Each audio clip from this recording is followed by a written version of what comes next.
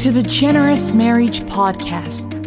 Fight less, feel appreciated, and have a deeper connection with your spouse. And now your hosts, Shachar Erez and Ziv Raviv.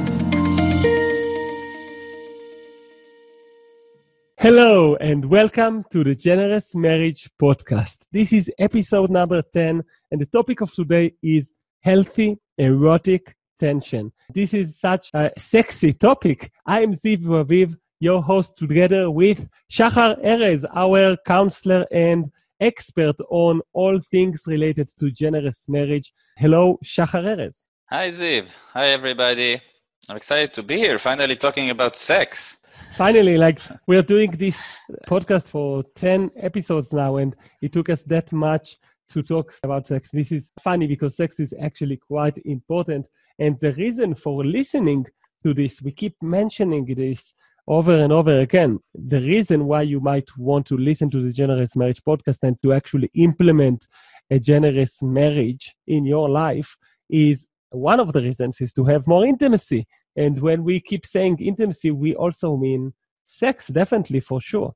So today we're going to do, as always, we're going to explore a story of a real couple, like real, but with different names and different details, so that we will make sure that they have their confidentiality kept.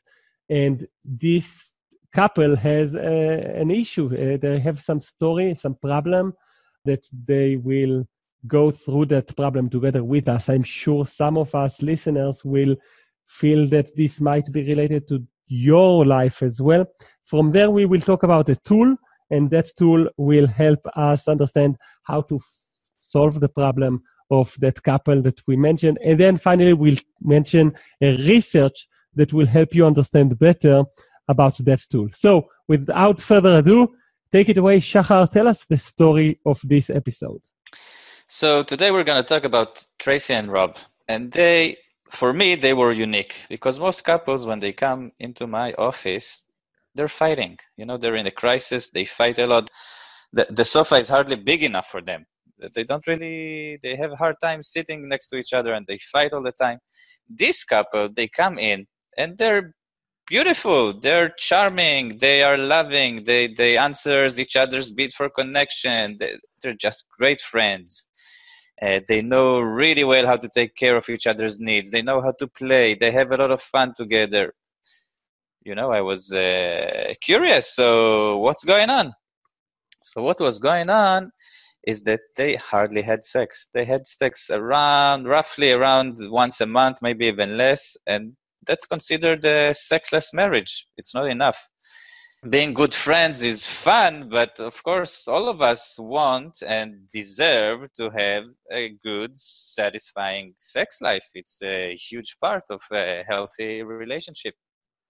And they came to you, Shachar, without having any external crisis like a problem with an affair or that Rob had or something like that. They actually were able to identify that they have a good connection and that they have a problem in their sex life, and they came to you to help them. Is that right?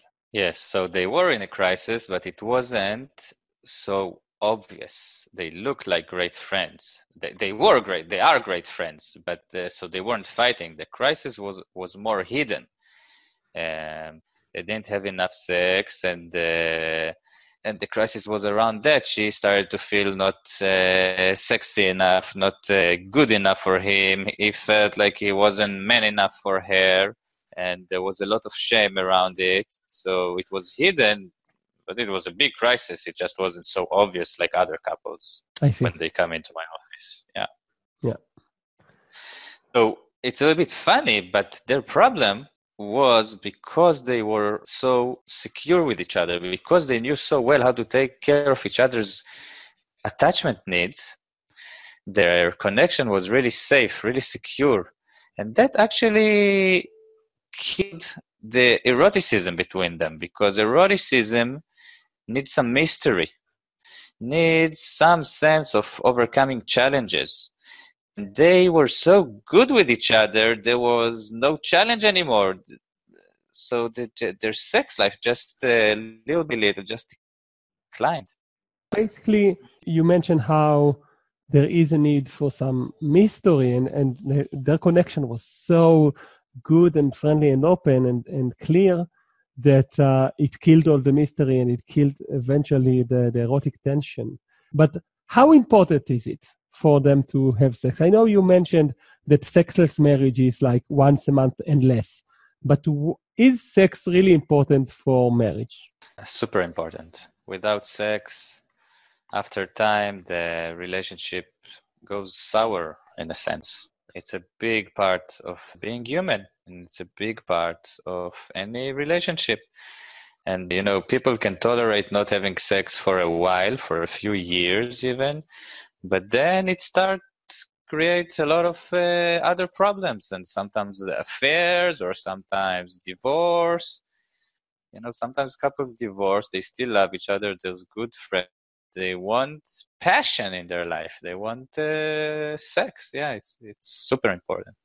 And this is almost like a litmus paper test for your marriage. Like the fact that you have a sexless marriage is one of the ways to identify there is a risk for the entire marriage in the future because there's some problem in the basic functionality of your connection that can eventually be one of the things that leads to even divorce.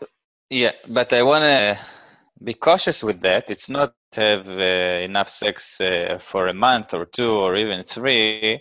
That doesn't mean that your relationship is bad. Sometimes couples, long-term couples, we go through this kind of periods of time when there's less sex, there's less libido. Maybe someone is a little bit depressed. Maybe someone is busy with some other problems. That's fine. Long-term couples, the sexual tension goes down a little, and that's natural. But if that's going on for a year, that's a big red flag. Then you should seek therapy, sexual therapy. You should, read books, go to workshops, take care of it. It's actually not, Gottman says, Dr. Gottman, that we keep mentioning, he says that a great sex life is not rocket science. And I tend to agree. If you don't push it away for too long, it's not easy, but it's really, there are effective ways to have a great sex life. But don't, some couples stop having sex and don't talk about it for 2, 3, 4 years, and then it becomes a problem. Then it becomes hard to bring it back. So I would say 6 months, top a year, that's a big red flag. After 6 months, you should take care of it. Okay, cool. So now we understand how important it is to do have sex. And let's talk about what happened to Tracy and Rob. Yeah. So in my work with Tracy and Rob, we worked on differentiation. Differentiation is the psychological process in which partners define themselves to each other by daring to share their needs, their desires, their wishes, feelings, daring to share their inner world with their partner, even if it won't be easy to the partner. Even if sharing those needs, those fantasies will make the partner feel uncomfortable. That's differentiation. These guys, Tracy and Rob, they were so caring for each other, they put themselves last. They forgot their own needs. They forgot their own lust because of that. And little by little, I dare them to be able to share more and more of what they need, what turns them on, and not so much be busy with the other. So it's not about becoming a self-centered person, but it's becoming someone who knows himself or herself and is attuned to the partner at the same time. It reminds me a little bit of this situation, when you're on an airplane and they show you the safety video where if there's something wrong, you need to take care of yourself first with the oxygen mask. And while being in a relationship here with your spouse, you need to be attuned to your spouse's needs, but you need to know that you are a second separate human being, that you are allowed to have your own psychological and sexual needs and desires, and even inner world, your style, your own preferences. That's okay. That is legit. And being able to share that with your spouse is what creates this differentiation and allows to rebuild healthy erotic tension. Did I get it right? Yeah, and I would say it's sexy. Daring to express yourself and your needs to your partner creates a healthy distance, which surprisingly, or at least to Tracy and Rob, it was a surprise, is sexy. It helps maintain this healthy erotic tension. For eroticism, we need a plus and a minus. We need some tension to happen there. And that's one way of creating it. What more we did is I introduced to them, and this is the tool we're going to talk about today, the concept called the core erotic theme. This is a concept that was developed by Jack Morin. He's a sex therapist from San Francisco. He actually passed in 2013, I think. A few years ago he passed. And he was really special. He studied more than 1,000 stories of peak sexual experiences and developed this concept called core erotic theme. He says the core erotic theme is the internal blueprint for arousal that each of us has. And it can transform childhood and adolescent wounds and conflicts into excitement, into sexual excitement. So basically, Jack Morin found out through extensive research of stories related to sexual experiences, but not just sexual experiences, but what he calls peak sexual experiences. Yeah, those are like special experiences and stories that we have about what was the best sex experience, basically, or the peak experience in our lives. We all have those peak experiences or fantasies. And then he researched those stories and found out that not only it gives you some sort of a blueprint to understand what is arousing for a specific human being, but it also has the potential of being a healing tool for yourself, because basically the reason why you have this peak sexual experience is sometimes related to all sorts of wounds from the way you were raised and the way you were as a child and so on. But either way, they basically created this tool, this core erotic theme tool, which is quite an interesting experience. So tell us, what is this? How can we leverage understanding the importance of peak sexual experiences and use them through core erotic theme in our life? So the idea is to think back about a few of your peak sexual experiences. Those unforgettable moments that you remember feeling the most turned on. And then looking for a theme. You know, what about these experiences stand out to you? Look for patterns in those. You know, think about 3 peak experiences and look for patterns in these 3 experiences. Usually when I ask men, for example, what turns them on, most men would say boobs and ass, you know, stuff like that. But what Jack Morin is pointing at is that there's actually something beneath that, something more psychological. And many times it's about power, or about submission, or about being in control, or about breaking rules. There's a kind of a list. There's a not a too long list of needs and things that of themes, not need, of themes that are common for people.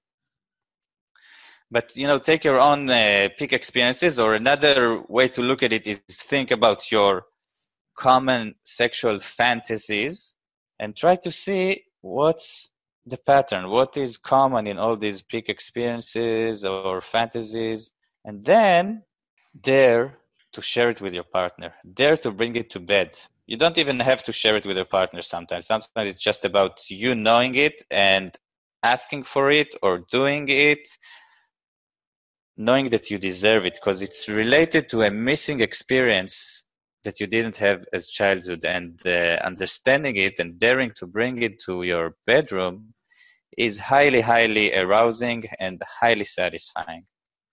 So let me get it straight. Basically, we're saying that if you go through your life, your memories, you go through the sexual experiences you had, and you kind of map these three peak experiences, those three situations where you can actually remember every detail of that sexual experiences. We all have those.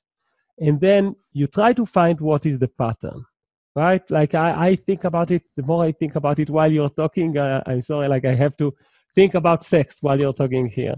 Don't be sorry, it's fun. Yeah, it's fun, and it happens anyway in situations. For us men, we think about sex a lot. But specifically here, like I try to map one of the peak experiences, and it has, for me, this situation of feeling that someone was submissive to me, but not in any way that is like super kinky in any way. Just the feeling that I am in control and I can lead. I can lead this, right? This gives me a lot of excitement. So I take this theme and I either share it with my partner, or I even just know that actually this is what turns me on.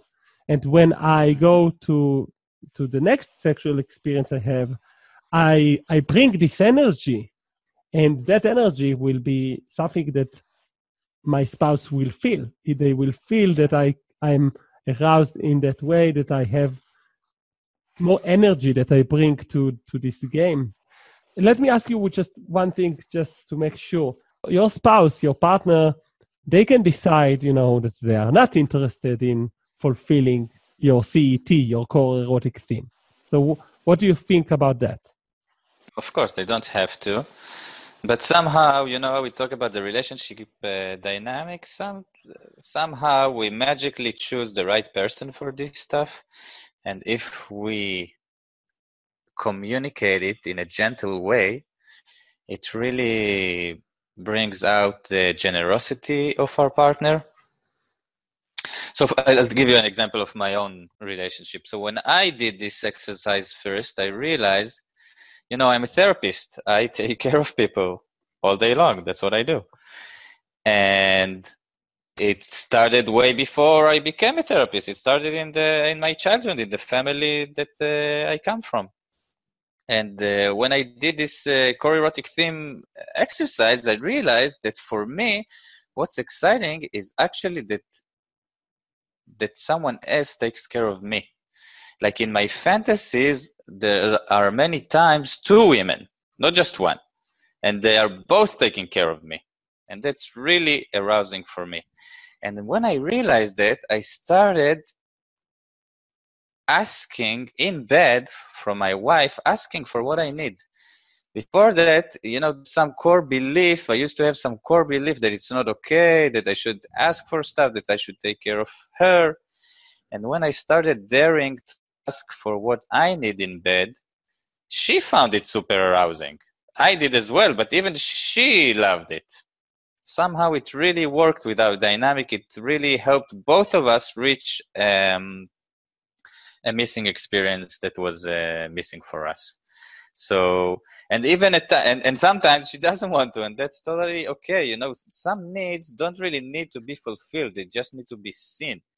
So, we're a practiced couple. She knows how to say no in a way that is still seducing and that I don't feel rejected. So we know how to dance around these kind of experiences. But usually it just works really well. And now I don't pay attention to it anymore. It just transformed our love life, and it just became a part of it that she can ask for stuff, I can ask for stuff. really healthy and nourishing and satisfying. And generous. And having that mutual generosity is, of course, the end game, the end result that we all want.